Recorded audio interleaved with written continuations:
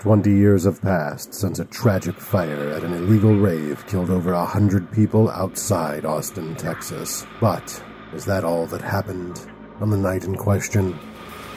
Experience the horror of Vampire the Masquerade like never before. Jackalope LARP and White Wolf present a blockbuster LARP horror event. The Night in Question, November 17th, 2018, Austin, Texas. jackalope-larp.com for tickets and information. Where will you be on the night in question?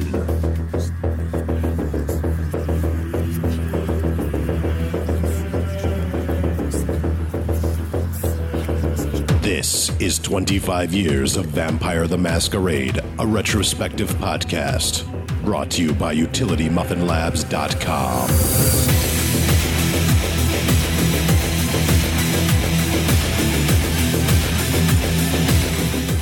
Welcome once again to 25 Years of Vampire the Masquerade, a retrospective podcast. My name is Nathan. And I'm Bob. And today we're going to be doing a review of the V20 Companion. And this is a fantastic little book that I really, well, before we get into it, I'm Nathan.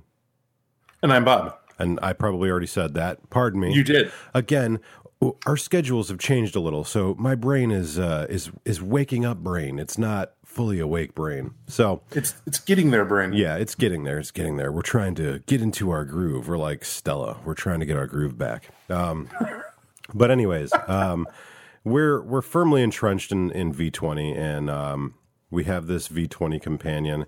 And what is this book actually, Bob? Like, how would we even describe this book? I actually enjoy the intro that Justin Achille writes in here regarding the V20 Companion. And this book is not your typical, extras to the main V20 book. It's not what this is.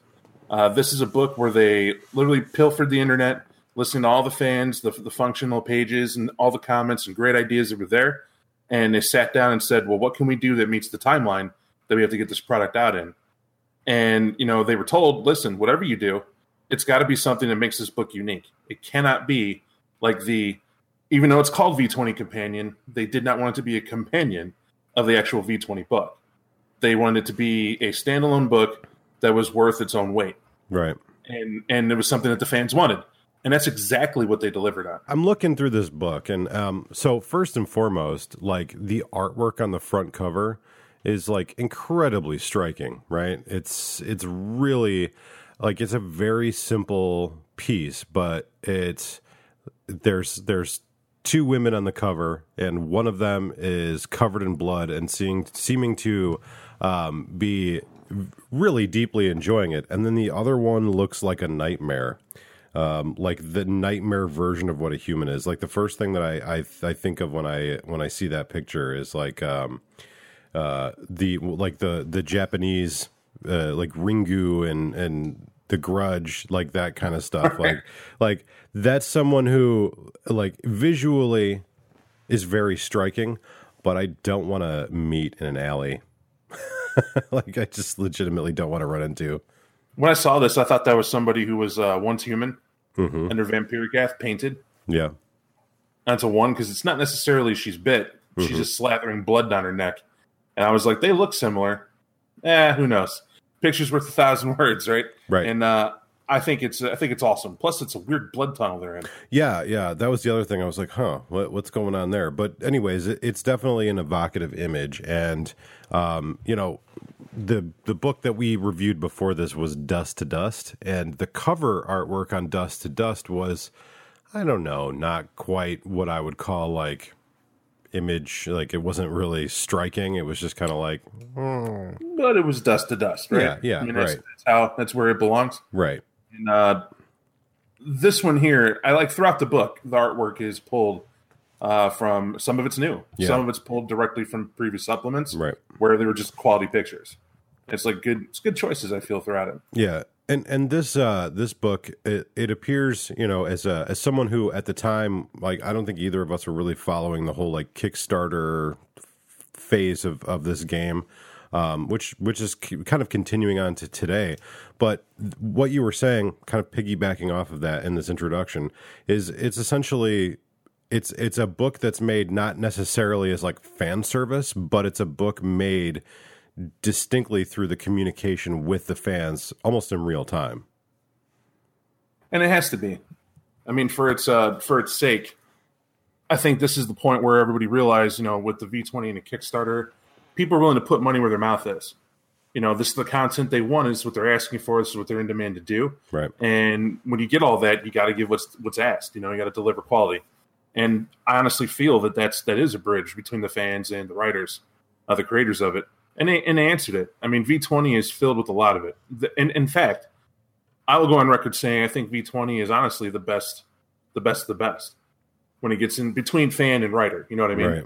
Where I really feel they did listen to the community, but also pump the brakes a little bit in some of the wilder ideas to kind of bring it forward. Good job. I agree with you. I mean, V20, I feel like is a culmination of like all of the things that were good about Revised, but they made great efforts to sort of cull a lot of the extras that didn't need to be there, things that kind of like slowed the game down. But also, I feel like this is a different situation. These are people that obviously have a strong devotion to continuing the title and are very passionate about communicating with the fans like us who are passionate about it as well.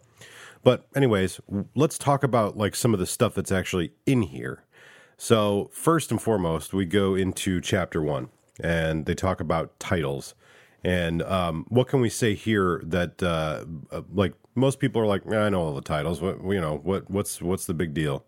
I made that same mistake in saying, I already know. However, when you go through and read this book, I should explain that. When I first got this book, I got it because it said the companion. Mm-hmm. I figured it was the player's guide, right, for V20, cleverly worded.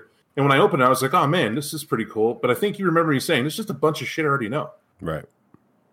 And then I started reading through it, and then I felt this land of like, oh shit, this is stuff I can implement now into my game, tabletop that would work, except we've been running it for over a year.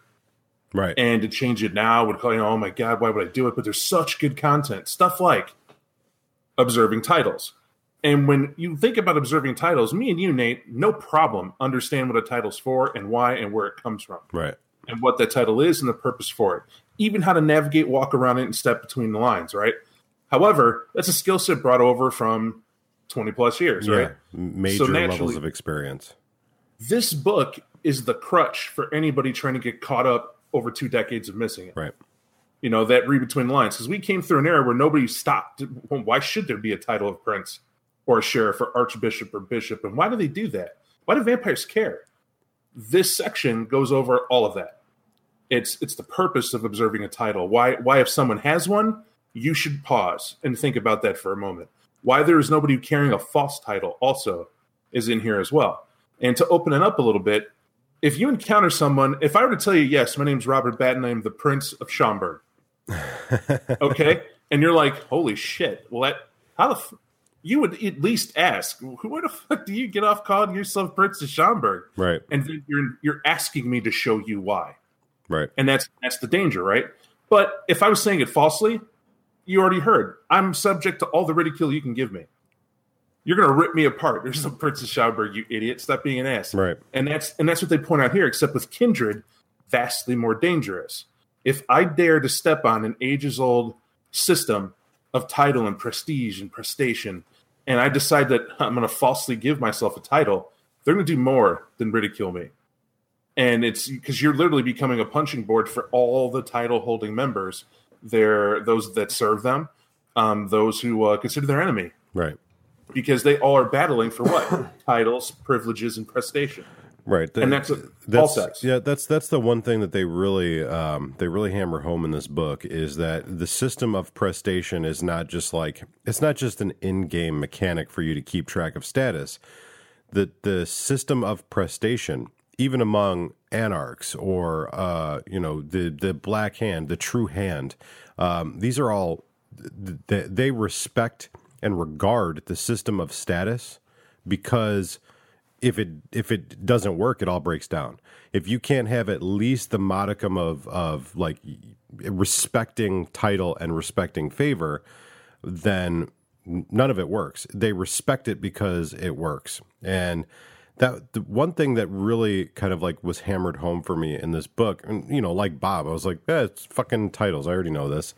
And in a lot of ways, that's true. I did know this. However, if someone were to come to me and go, I'm in a game and my storyteller just made me sheriff of the city, I'm not really sure what I should look at. Like what should I pop open the cam guide, or should I just read the V20 book, or maybe I need the LARP book? I would say, hold up, let me get you the V20 Companion, and you're going to read through these quick 2 chapters, because that's not even like a hypothetical. That was literally a conversation I had here in my own home less than a week ago. It was weird how it worked out, because we in our LARP game, there's a situation where someone's trying to vie for a position, and I was like, read this V20 Companion, because this is going to give you better information and a clearer understanding of not only the positions themselves, but the purpose of prestation, the purpose of boons, the purpose of positions. But what we're talking about here in this chapter specifically, up to this point, we're talking about the different positions. And, Bob and I, like, we've got all this experience. Like, we know what a prince is. We know what a harpy is. We know what a keeper of Elysium is. But then there's little things that they've added, little concepts, like the hound, right? If we're playing revised edition, Bob, and I've never played like a Requiem type game, I've never played any other game but this one, what the fuck is a hound? A hound's basically an updated version of the deputy. They literally got rid of the deputy title, and they just call it the hound. And that's what a sheriff has. What a sheriff appoints to help extend his power, to see his will get done. And that's exactly what a deputy used to be. Why did you get rid of deputy? For the same reason why I used to be a joke. I shot the sheriff, but I didn't shoot the deputy. I'm dead serious. Right. It downplays the role. It makes fun of the role. But if you call it a hound, what the hell do you think it could be? It's something that's going to hunt you down. Right. That's loyal. That's the other thing too. Like, it definitely holds. It's a much more weightier concept. But there's a bunch of other things in here too. You'll find that are a little bit different. Things like chancellor or imperator. Like, these are all. The herald. Right. These are concepts that, like, to me, when I read them, sometimes as a player of this game or any game, when you read something, you're like, whatever. You make that like, you just smelled a lemon phase, you just tasted a lemon phase, where you're like, whatever, this is stupid. I didn't get that when I'm reading this. I'm reading these positions, and I'm in some ways, I'm like, oh, they're a little redundant, but also let's look at the society that they come from. Redundancy is not necessarily a bad thing. Redundancy is what gets things done at night. But and in the case of like what I think you're nudging at, like the chancellor, right? Mm-hmm. That's the person who actually writes down and keeps track of who owes who in boons. Right. And often that's rolled into the harpy.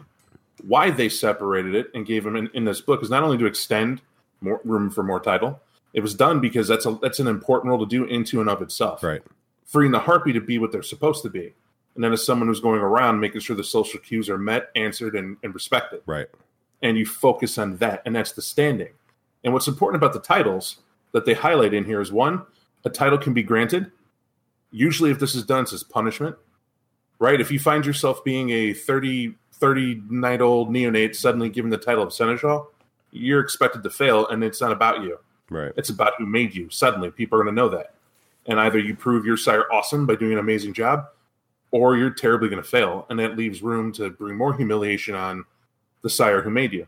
And that's just how the society goes.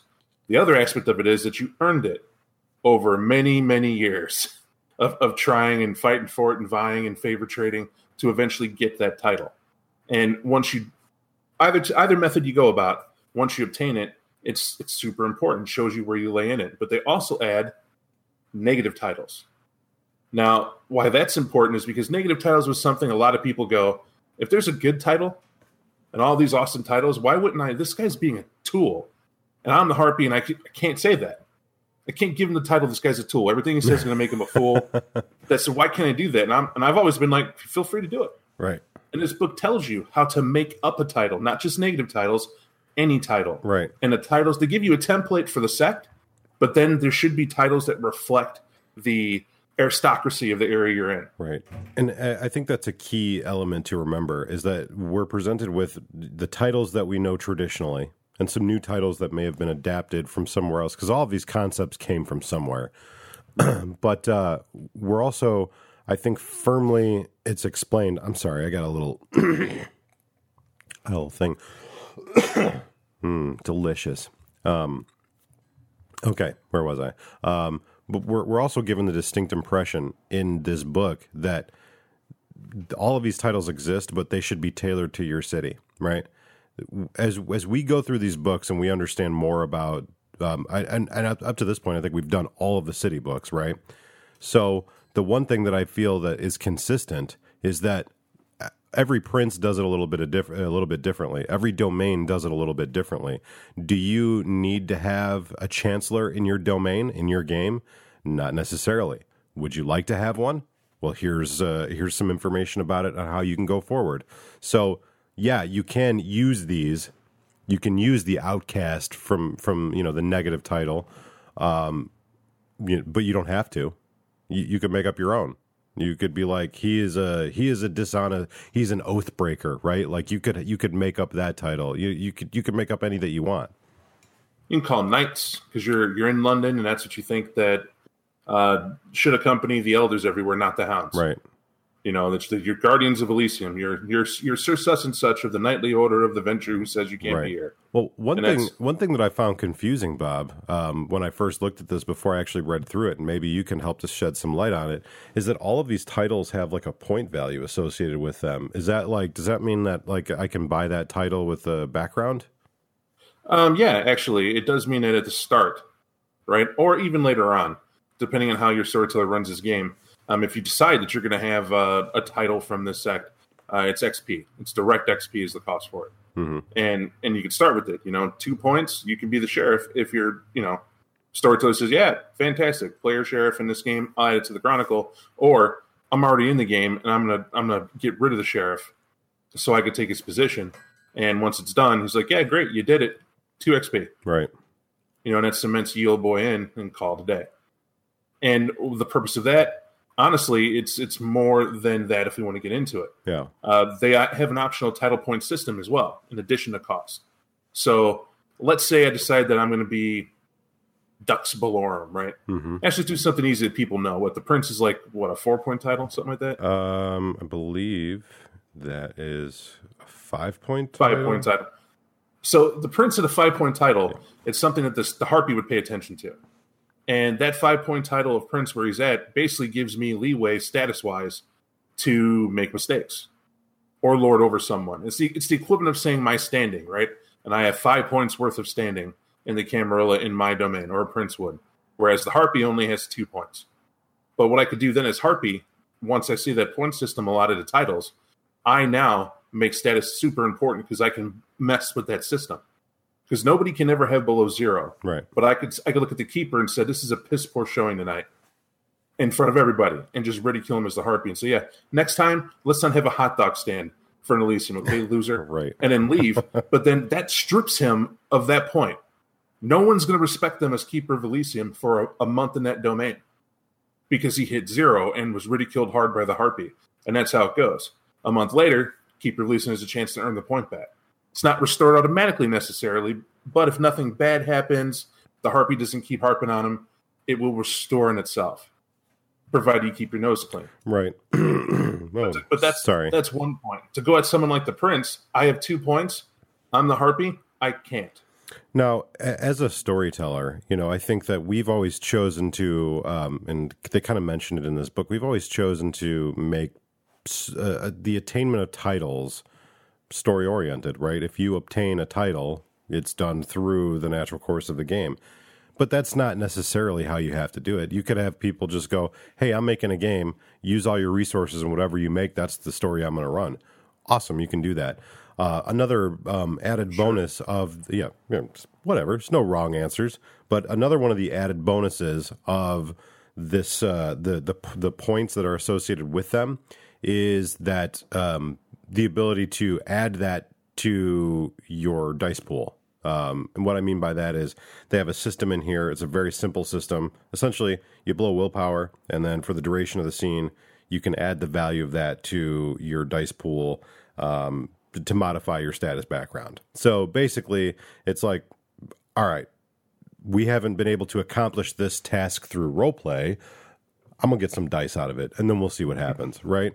And, that's a cool little system, and it's one you don't necessarily have to add, but it's one you can, Well, the advantage of adding the system, I guarantee you there are people already who went, oh, it's a great idea. Now then there's a point to me being the harpy. The harpies are listening to it, they're playing games who aren't using a point system. Welcome to being validated. You are absolutely correct. The corporate world has taught us.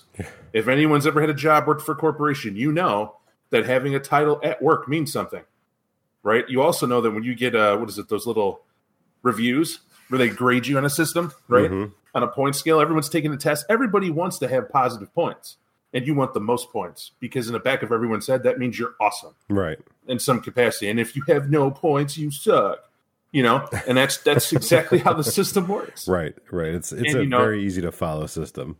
And people will work to keep whatever points they have because other things happen, right? Right. Consider, if someone decides, you hear wind that someone's doing a nefarious plan to get rid of a body, and you have 1 point and you're a hound and you hear about it. It's kind of your duty to go do that, but you learn it's a 6-point Justicar. That's who you're listening in on. You should never think, ever, in a million years, it's your job to go try to do something to the Justicar. Right? Most people would. Most people go, oh man, I'm the hound. I got to go report this to whoever. And it's like, well, let this point system be your guide. You have 1 point, they have 6. What do you think they can do to you? Right. If one gets out that regardless if it's your job or not, should you? Or maybe help them out, earn a favor. Maybe that's how this works. Right. And there's opportunities all within there combined to be in situations that'll let you know that if you're lost at sea, hey, at least we could fall back on the points. I don't know what that title is, but how many points is it? Yeah, okay, cool. I'm not going to be a dick. Right. Let it be your guide. Let it be the wind that fills your sails.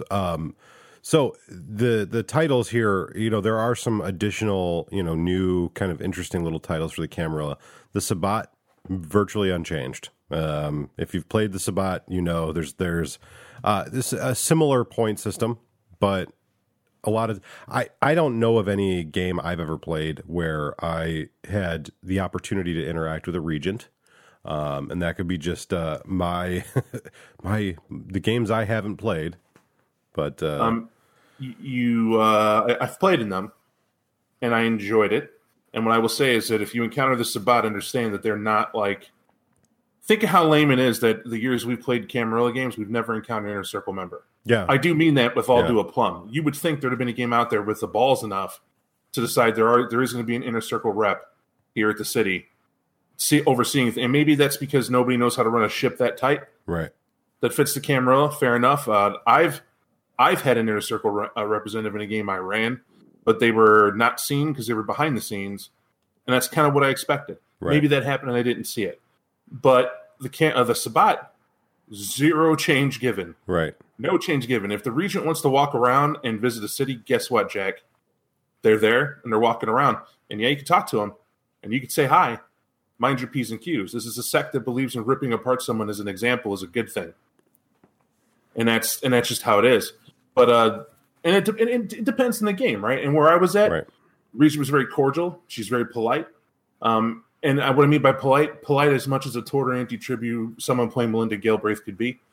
And what was the effect? If you have a title, it's funny how if you maintain a level of civility, your fear magnifies. Right. Because nobody knows what you're going to do when angry. And they expect that you're going to be just magnificent when pissed. So they don't want to piss you off. It was strange to me because I often say this. When playing in a Sabbat game, everyone acts like Camarilla. Yeah, there is a tendency towards that. Yeah. And that's just how it happens. And that was no different, but it was cool. It was cool. It was a good experience. I think that one of the things that we learn in here is like they break it down, right? They say, well, your true Sabbat, it's not worth anything, right? Like point wise, it's not worth anything point wise.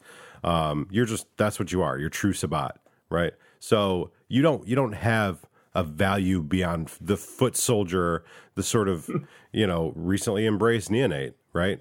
But when you're a shovelhead, that's a negative title. That's like you don't get to talk to a ductus of a pack. You have no opinion. Fuck you, stand over there. And the Sabbat, I think that for us as long-term veterans to this game, I feel that not adding any new dynamic to it is fine. Sometimes the wine is brewed perfectly. You don't need to make a change. You don't really need to add anything. But I think even though the positions here as they're presented, it's a small paragraph. I think that they're presented in such a way that is very educational, but it's not overly long. What do you need to go overly long about the Sabbat? Look at the Catholic Church, now make it evil, basically. And I hate to boil it down to that, but it didn't need anything new. I don't think it needs anything new. I think that we're gonna experience some new stuff with V5, but that's got some time yet. We'll get to that when we get to it. We'll see what they present us. So then we move on to the Anarch movement, because as we're learning here in the evolution of this game from V20, from revised to V20, the Anarch movement is becoming much more important in Modern Knights as far as like what it's doing. And there's a whole bunch of titles here that basically they had opportunity to like develop this into almost a sect, right? Now these titles too, they're not new. We've heard about them. It's just it was not put to a level of seriousness, right? And even here, it's still not to the level that you'd expect. Because we remember us pointing out months ago, we were pointing out the fact that the Anarch titles tend to mimic, right? They're mimicking the Camarilla, like what's a Baron really, but a watered down prince, right? Things like that. And then we learned that like the Sweeper was one that was still kept. I remember reading about that. And the Reeve here is just it's a sheriff. Right. It's muscle in an Anarch domain that runs around to keep the peace. But the Warlord is unique, right? And a Warlord is pretty awesome. This is someone that the Baron knows that in his domain, this guy can turn around and get an army. Right. He will flip around and get every loyal Anarch that's good at cracking skulls to go and do something that he feels needs to be done for the movement. And so a smart Baron keeps that guy on the payroll. And happy is the goal to do it. And I enjoy it. And then the other one that's new is the Coyote, right? Mm-hmm. The Coyote is something that hit me from one of the players in our online game submitted, and I had to research and look up. I was like, oh, that's cool. Something I didn't pop in my head. And in looking at it, they smuggle Anarchs across domains, which makes sense as to how Anarchs get to where they need to go. Right. Because we know from Becca's Jihad Diary, there's a whole system they use. Right? Camarilla Sabbat, they got it going on. Is they get to where they got to go no matter what. Right. But the Anarchs, you're just thinking they're driving around on bikes, pulling trailers, sleeping in body bags, whatever they got to do. Yeah, it can be pretty difficult. So we get a sense, we get a feeling of what the Anarchs have to offer, and then we get into the True Hand, the Tal Mehera, and their positions, and we haven't reviewed the new Black Hand book, so I don't want to take too much time here. But if you are using that, this is a good place to go because they have their own very complex system of positions and prestation and what those titles mean. So we'll not go overly long into that because that's something we're going to have to review in one of the upcoming books. And then we talk about the elusive Incanu. And basically, they tell us the same thing that they've been telling us for years. We don't really know shit about the Incanu. like, we know that there's a monitor, right? And then there's this other position, and Equite, although I don't know if I'm pronouncing that correct at all. So they give us some indication. But again, the Incanu book that we reviewed doesn't tell you shit about the Incanu. It doesn't tell you shit about what they are as a sect, or even if they are a sect. That book, if you remember, is about a bunch of jealous elders living in a castle. So that's all I know about them. So it's probably not something. We'll say it like this: the Incanu, as always, is something you go ahead and you create that on your own. That's all for you. It's the last vestige of unexplored territory, I would say. And I would say, just as a quick side note, I feel that the Incanu are basically the vampiric equivalent of the Arcanum. They're watching the worst things that happen in society, regardless of sex, looking for signs of the jihad. Yeah. And it's like a Methuselah club for the end times. Yeah. Is what it seems like, you know? And that's Bob's take, but please do your own. I just feel that seems to be an interesting fit. Yeah, I mean, it's another one of those mysterious little elements that you can throw into your game, and you can, explore to your heart's content. And then they have like some clan specific titles. Do you have any like feelings about these clan specific titles? Oh, they rock. Yeah, I think they're fantastic. These titles also are the ones that are going to transcend sex as well, right? Because they're clan titles. Doesn't matter what your sect is. If you know somebody is a eschatologist, and that to me rings Sabbat, right? Yeah. That eschatologist is someone who's combing over all the portents of the end times, consulting the jihad in its final. I read the tablets, the rubrics, whatever it is. They're studying it, but because it's the eschatologist of Clan Venture, right? You're a Venture. Venture anti be damned.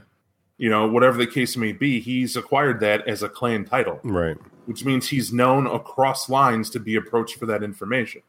Right. And that adds depth, right? It gives a chance to make the Sabbat more than just beat sticks, or the Camarillas opposition more than just people to kill or war with. Right. It opens up that intrigue and shows how it does.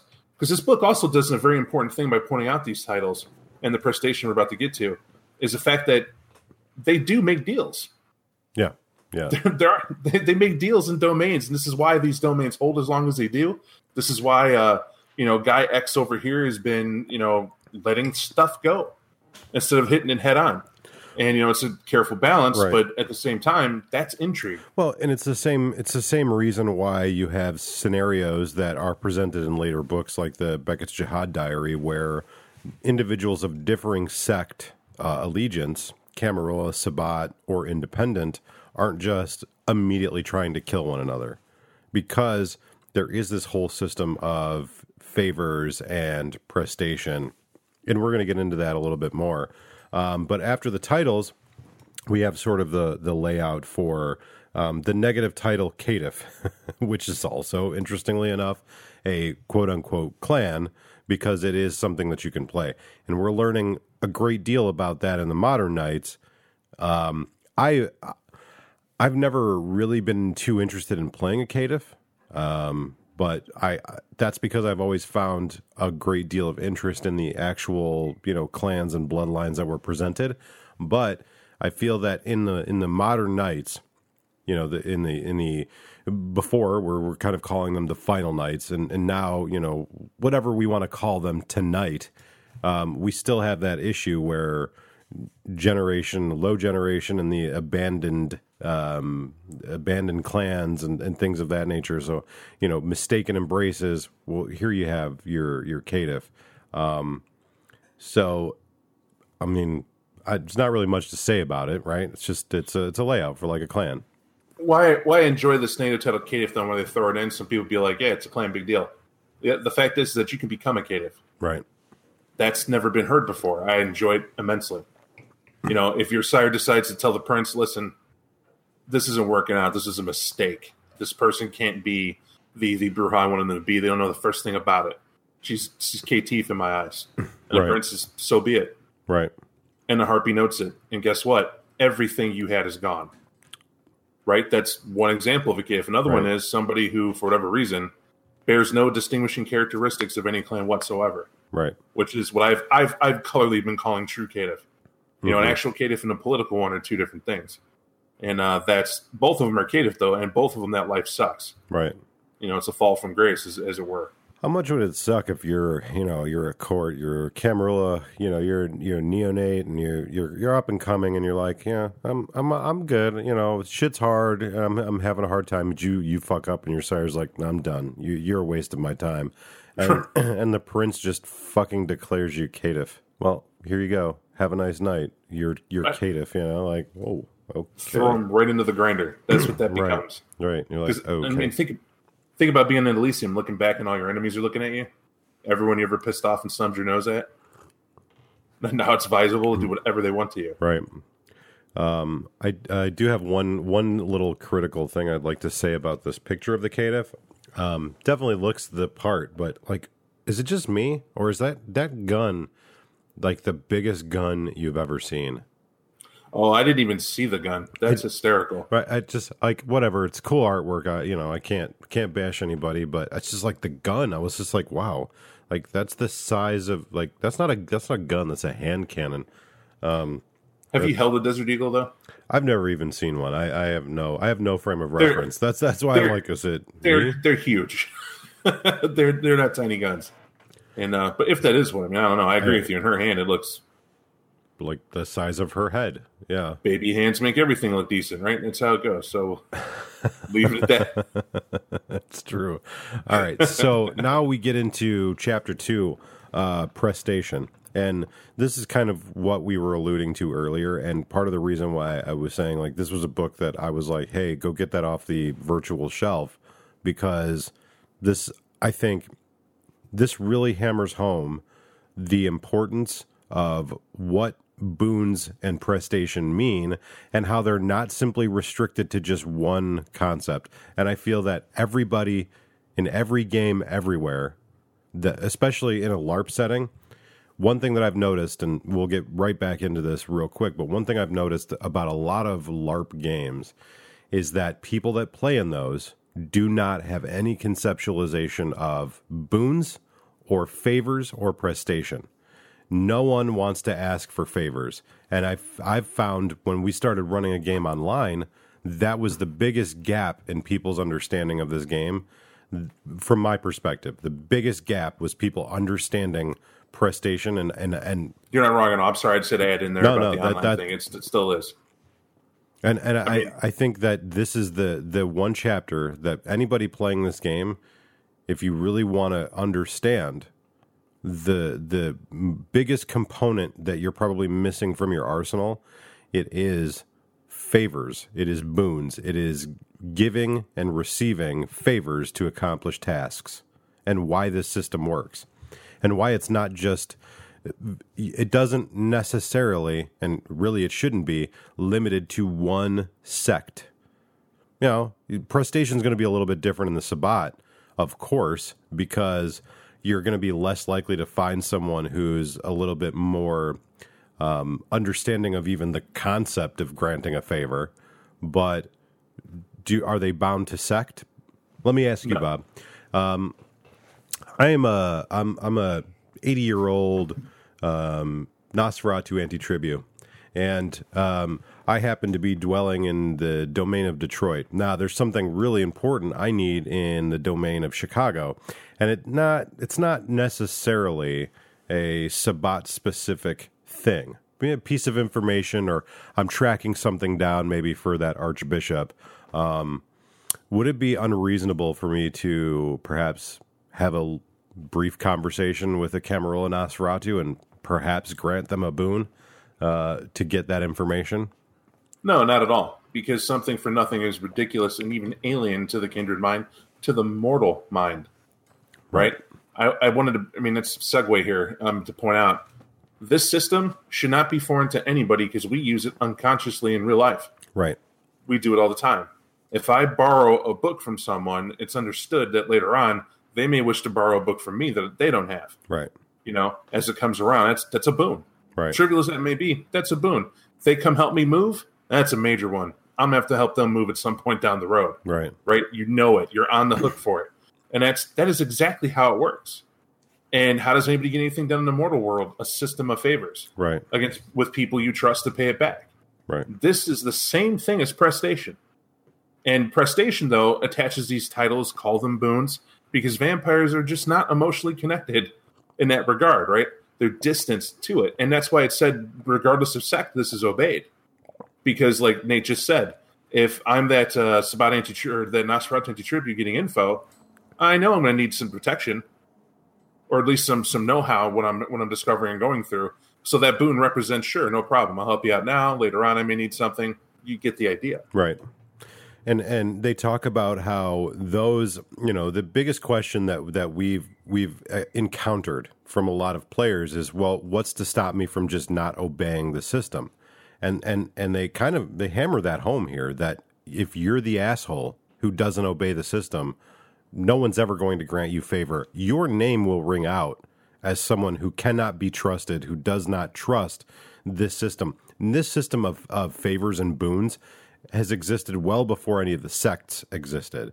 And when you look at like the elders and the individuals that exist within it, let me ask you a question. Sure. This is a hypothetical. If you have a friend and they're like, "Hey man, look, I'm really hard on my luck. Can I borrow $50?" And you're like, "Yeah, you can borrow $50, but when are you going to pay it back?" And they're like, "I'll pay it back in 2 weeks." You're like, "Okay." And then that person isn't around anymore and they fucking vanish. What just happened? You paid them to fuck off because they weren't a good friend to begin with. But if you knew that person in your circle had a propensity to do that anyways, you wouldn't have lent them the money in the first place. And that's what this is. This is all of these systems. These are just, they're sort of like pits of vipers, but they're not pits of vipers who are just randomly striking out at one another. There is a delicate dance here, and that delicate dance is prestation. And prestation means, if you need anything else, that your name means something. Right. You're a vampire that is unique. There are not millions of vampires walking around. When you're brought into the club of being immortal, that race of canines, as it's been called, that is more than special. That's enough snowflake for anybody in the history of ever, right? Welcome to it. Well, now they have a system of where your name, Robert Batten's a vampire. He just got made tonight. Right. Fantastic.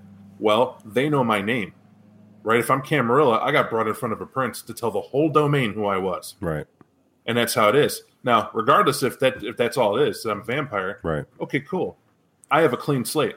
Tabula rasa, right? Right. Now it's on me to be somebody I'm either of worth or I'm not. And the elders may need something done. Or just a Joe PQ Ancilla. Right. Is like, hey, Bob, you seem a capable guy. Why don't you go and handle this minor video issue I had at Blockbuster from centuries ago? Because it's dead and gone, but some reason it's still sticking with me. Can you go and take those tapes back so you can get money back for it? Yeah. Right. Fine. It's a trivial boon.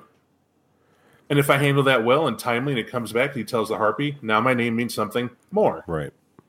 You know, and that's how it builds. And you go ahead. No, and I was just saying that's the whole entire point of the prestation. Right. And one of the things that's really important too is in a lot of games, the biggest issue for players is that feeling of inability to get things done. Right? They need something. They don't have the right resources. They don't have the right know-how. They don't have the right knowledge, and oftentimes that coterie or that pack, they hit a wall, right? And they're spinning their wheels. And as a storyteller, I'm often sat there going, why don't you just ask for help? And that's the thing. A lot of players get stuck in this position where they're like, no, we need to do it ourselves. We need to get things done. And the truth of the matter is all of these societies are sort of built in a way that you have to go and talk to the elder. They give an example in here, and I kind of like it, where, and I won't go overly long into it, but they give an example of essentially an elder who sort of makes it more difficult for a neonate to feed in an area, and it happens to be an area that elder is kind of known to control, and then the neonate has to like go to the elder and be like, hey, I can't feed here, and then now the neonate has to sort of grant that elder a boon. So they're basically creating the situation where you're fucked and then granting you the favor to unfuck you so that you can be otherwise fucked in their pocket, right? It's this crazy, but that's how prestation works. The young are sort of indebted until, and they talk about that balance too, right? Where you don't want to. It's good that you owe. It's like credit rating, right? It's good that you have money out, but you don't want to have too much money out. If you have too much money out, now we know you can't pay. But it's good to have a little bit of money out because we know that you're good for it, right? We know you're good for it. You've got a credit card, and you buy your gas with it, you buy your groceries with it, and you pay a little bit every month. You're maintaining your debt, but you're not overwhelmed. You don't need to. Once you file bankruptcy, you're screwed, right? But the key here to remember is that prestation isn't just necessarily a Camarilla concept. It's just done a little bit differently in the other sects. I would say prestation is very formal in the Camarilla, right? Where there's, maybe somebody's got a book. Maybe somebody's keeping notes about that. Whereas like with the Anarchs, it might be like, hey, bro, can you get me?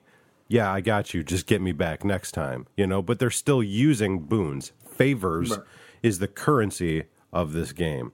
And it would behoove everyone that's listening that wants to play this game to its fullest potential and really, and I feel like we've talked about this a dozen times in this podcast, but like really learn prestation. Here's a chapter. Here's something that will help to be your guide. Now explore that. Understand it. And once you do it, I promise you're going to see activity. This is how you get your players to engage. Is once they understand how prestation works, that an NPC can owe them, or that they can get indebted to one for help. That's when eyes open up, and they start saying, "Oh man, I can get something done on my own. I just have to go and give a little, get a little," and that's how it works. My issue is that as a player, Nate, to ask you a question, what if I don't want to get indebted to that creepy Nosferatu who I know hid bodies publicly? I don't want to get anywhere indebted to him, but I know he's the only guy that's there. It seems like I'm shoehorned in. Should I still get in debt with a guy like that? Like, is there no other option? Well, who doesn't like that guy? Right. Exactly so. It's like it comes down to a thing of, well, do your own work in your lab there. Figure it out. Right. Like he's hiding bodies, and I don't care what he's done. He still has a title. He's still in the city. He still does whatever. And maybe that's the line, right? Don't get indebted to a schlub. Right. Don't just walk up to someone who's a nobody who, hasn't earned a title for themselves or isn't an elder and just tell them, hey, man, blah, blah, blah, blah, blah. Vet your source. Right. If the person you're getting a debt from actually is of worth and they can help you, then, yeah, fantastic. Go ahead and do what you got to do. But if you're dealing with someone who is, is a scrub and, can't get the love, that's... You talk about that, and I would say in my experiences as a player... The one character in the city that's like the greasiest, most obviously terrifying, at least to be honest with you. Yeah.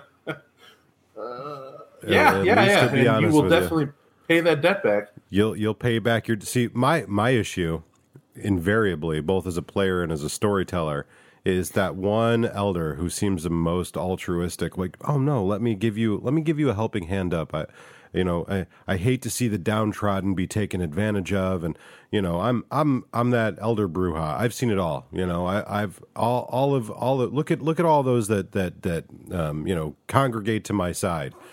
That dude's a motherfucker. That's what I've most commonly experienced. Those that seem like they have the least to gain from helping you and are the most eager to help you usually are looking to gain somewhere else that you're not seeing. And that's the thing. This game, really at its heart, it's all about that intrigue, right? It's really all about that. Like, there's no good answers, and that's the truth of it. It is a system of debt, and we play it because it's the intrigue is fun, the arguments, the debates, the who's screwing who. That to me, that's the heart of this game, and that's what's very fun about it. It's one of the elements that's very fun. And I would say, just with no basis of comparison, I've done no work in any lab outside of this podcast and our own experience, but when prestation really started to become a focus in the games that we played and the games that Bob ran, that's when those games really started to get fun on a new level. That's where they really, like the player activity really started to...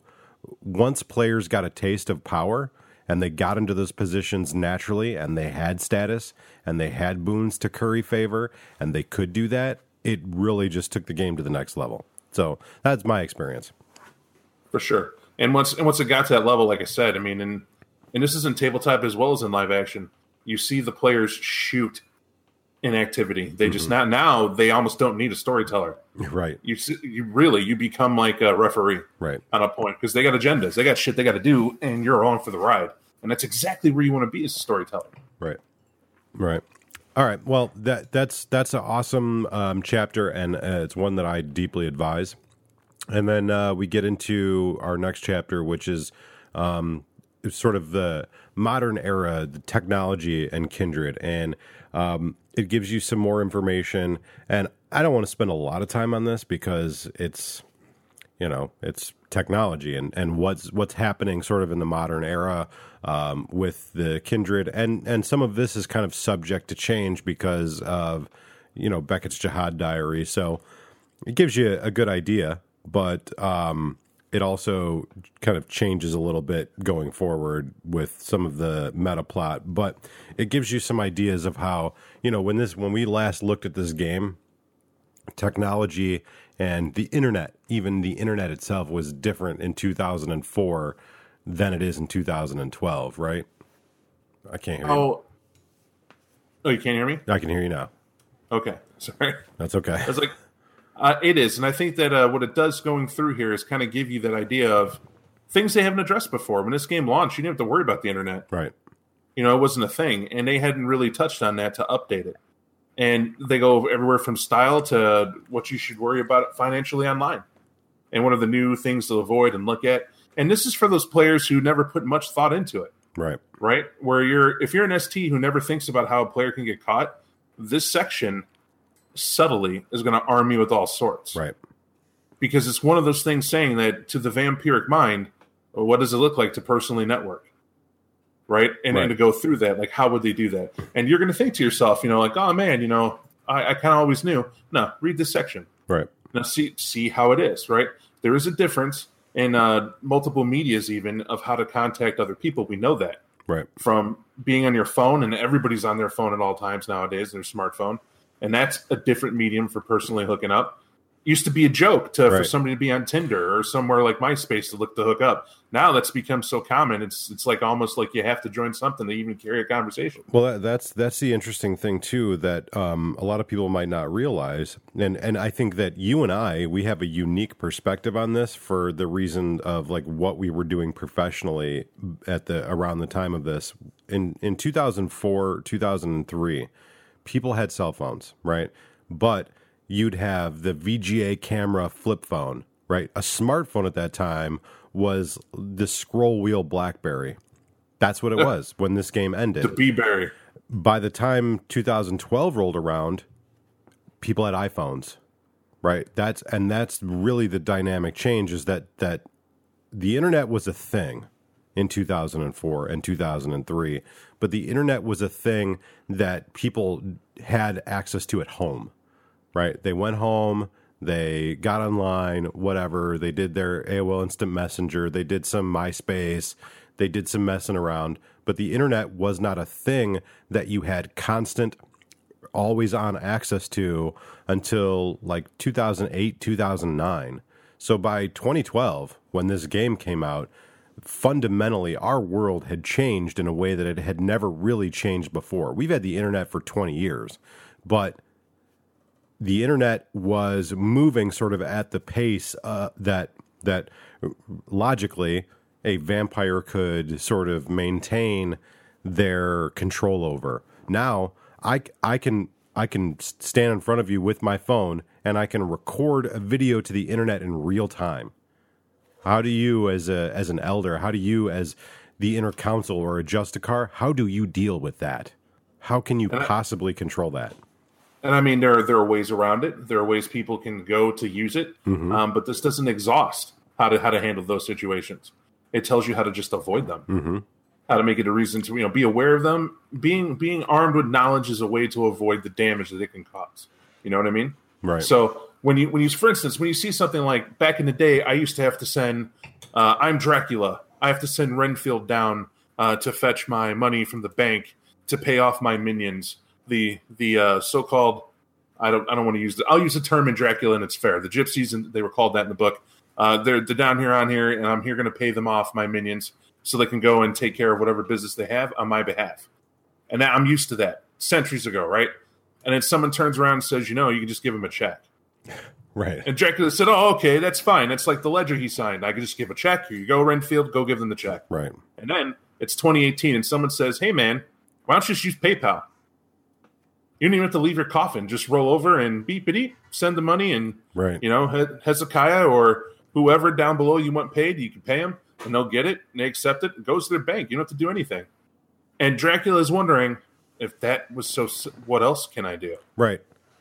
But here's the thing. While that's happening, while you have this old vampire, this old Cainite who is trying to quickly adapt to this modern world, you have someone who was embraced in 2014, right? And you have someone who is well equipped to deal with technology, and it's not something where they're like, "Oh, what's happening?" Right? That's the thing that we have to really come to understand. And to be fair, it is your fifth assistant replaced, right? Mm-hmm. Let's be fair. You never want to be the first person to break to Lord Immortality about what a smartphone does. Right. You don't want to be the first because you're going to be flippant. Right. It's going to happen. Trust me, you're going to snicker, you're going to giggle. Why?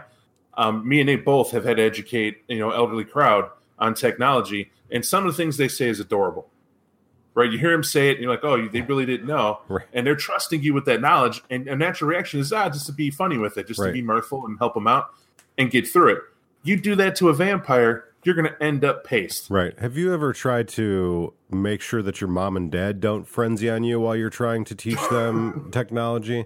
Well, imagine your 800-year-old sire, right? Right, like.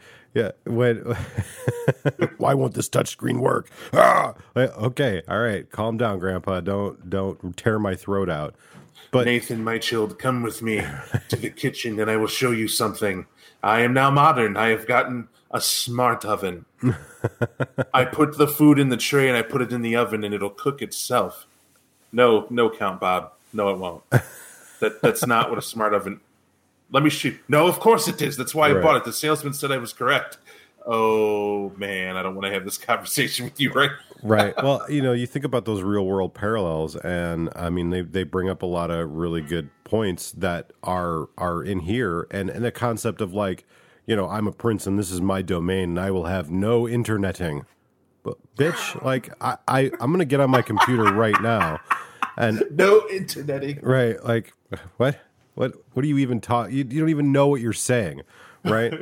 But it brings up all of these really interesting concepts of like, where does domain start and where does domain end, and how do you have a virtual domain, right?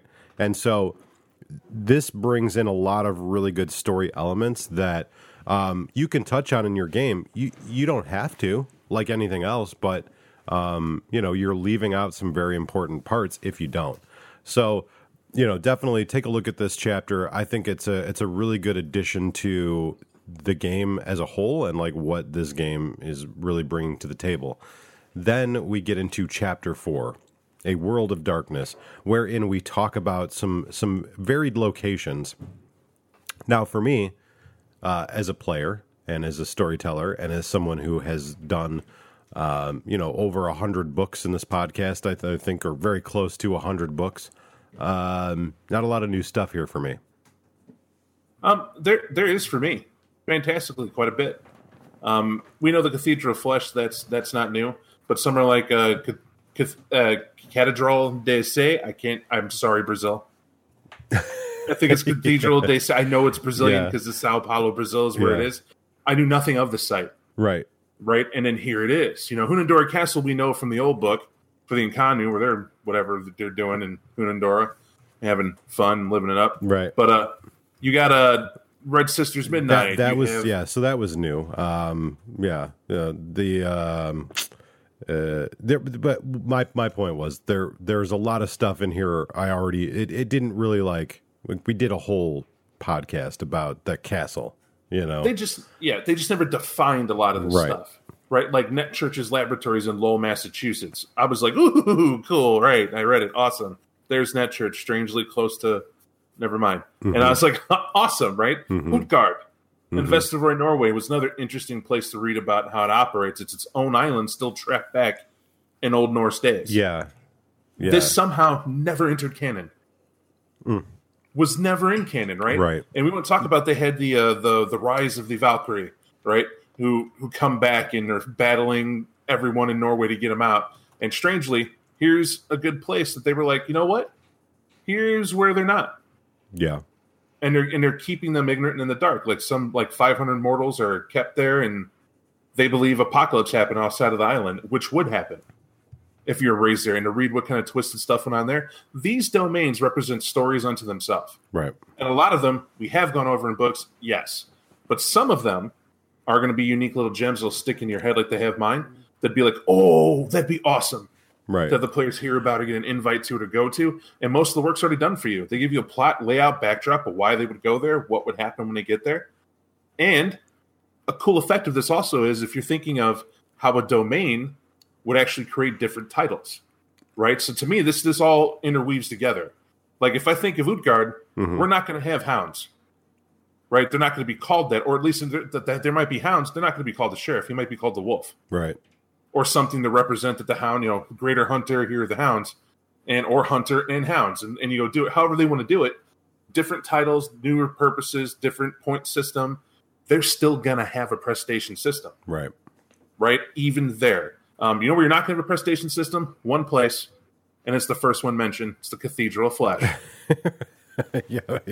You get one. Everybody's crunchy. That's your title. Everybody's crunchy. And also, there's a place near and dear to my heart that is on here. I'm not named a title, but I'll say it's in Tunisia, Northern Africa. Tunisia? Sorry. Tunisia. It's great. Tunisia. I'm Midwestern. Apologize. The locale.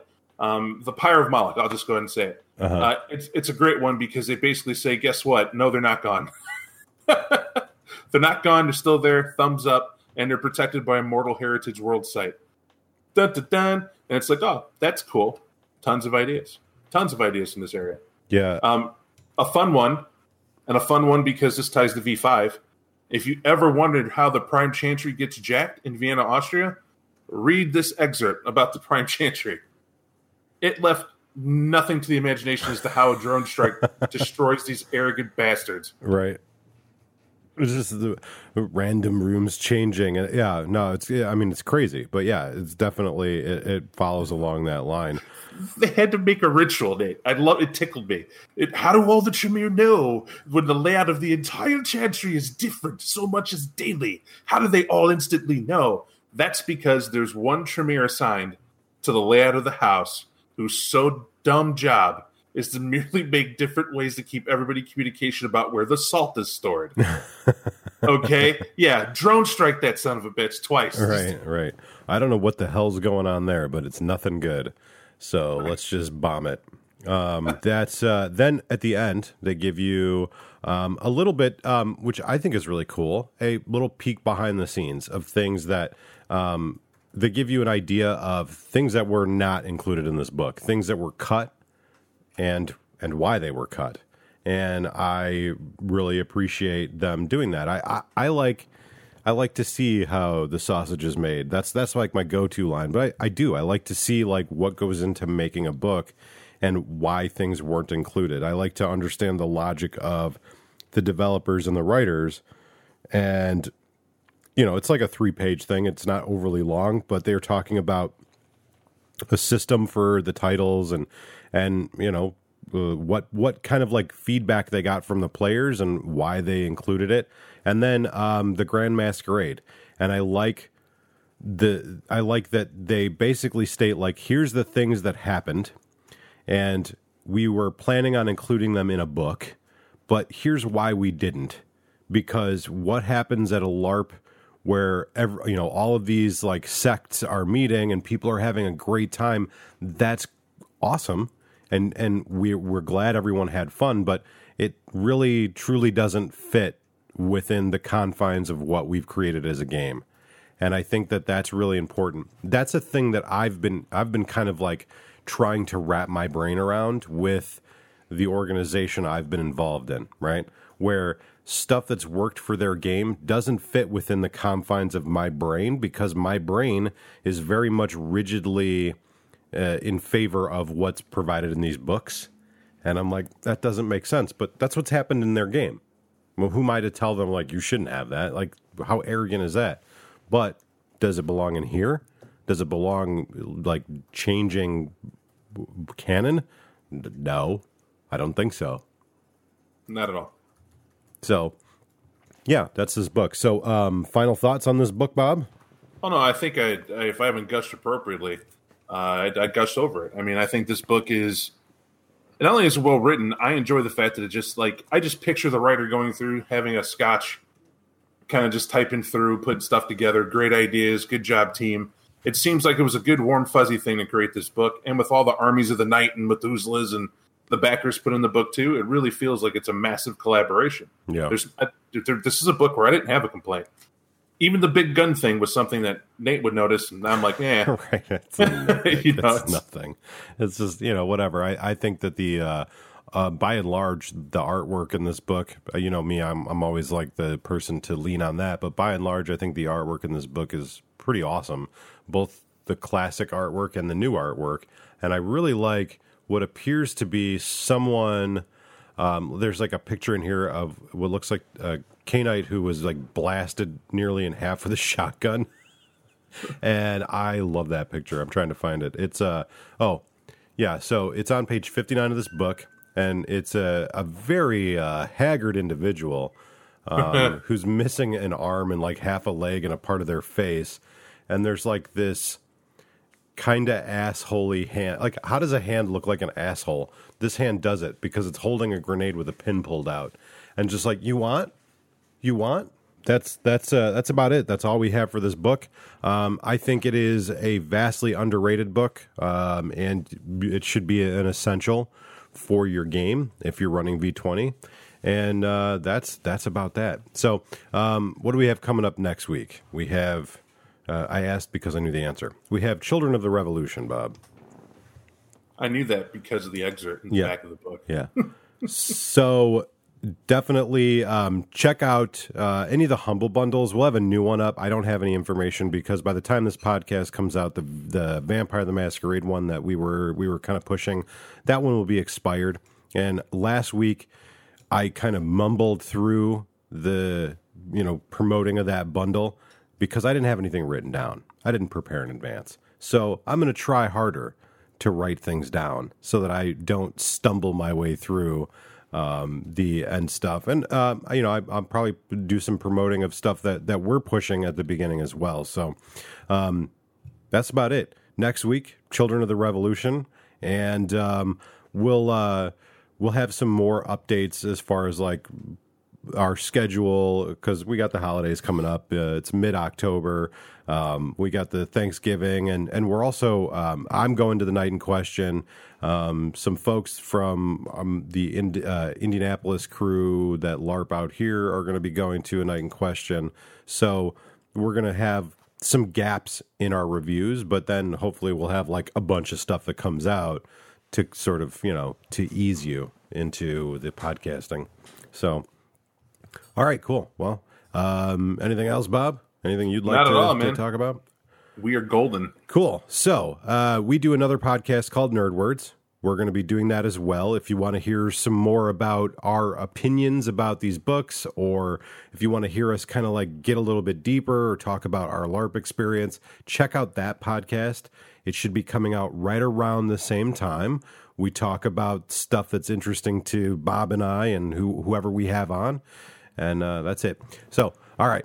Thank you guys for listening. We hope you enjoy the book as much as we enjoy the book. If you have things you'd like to counter us, check out our Discord, check out our Twitter, leave us a comment on our Facebook.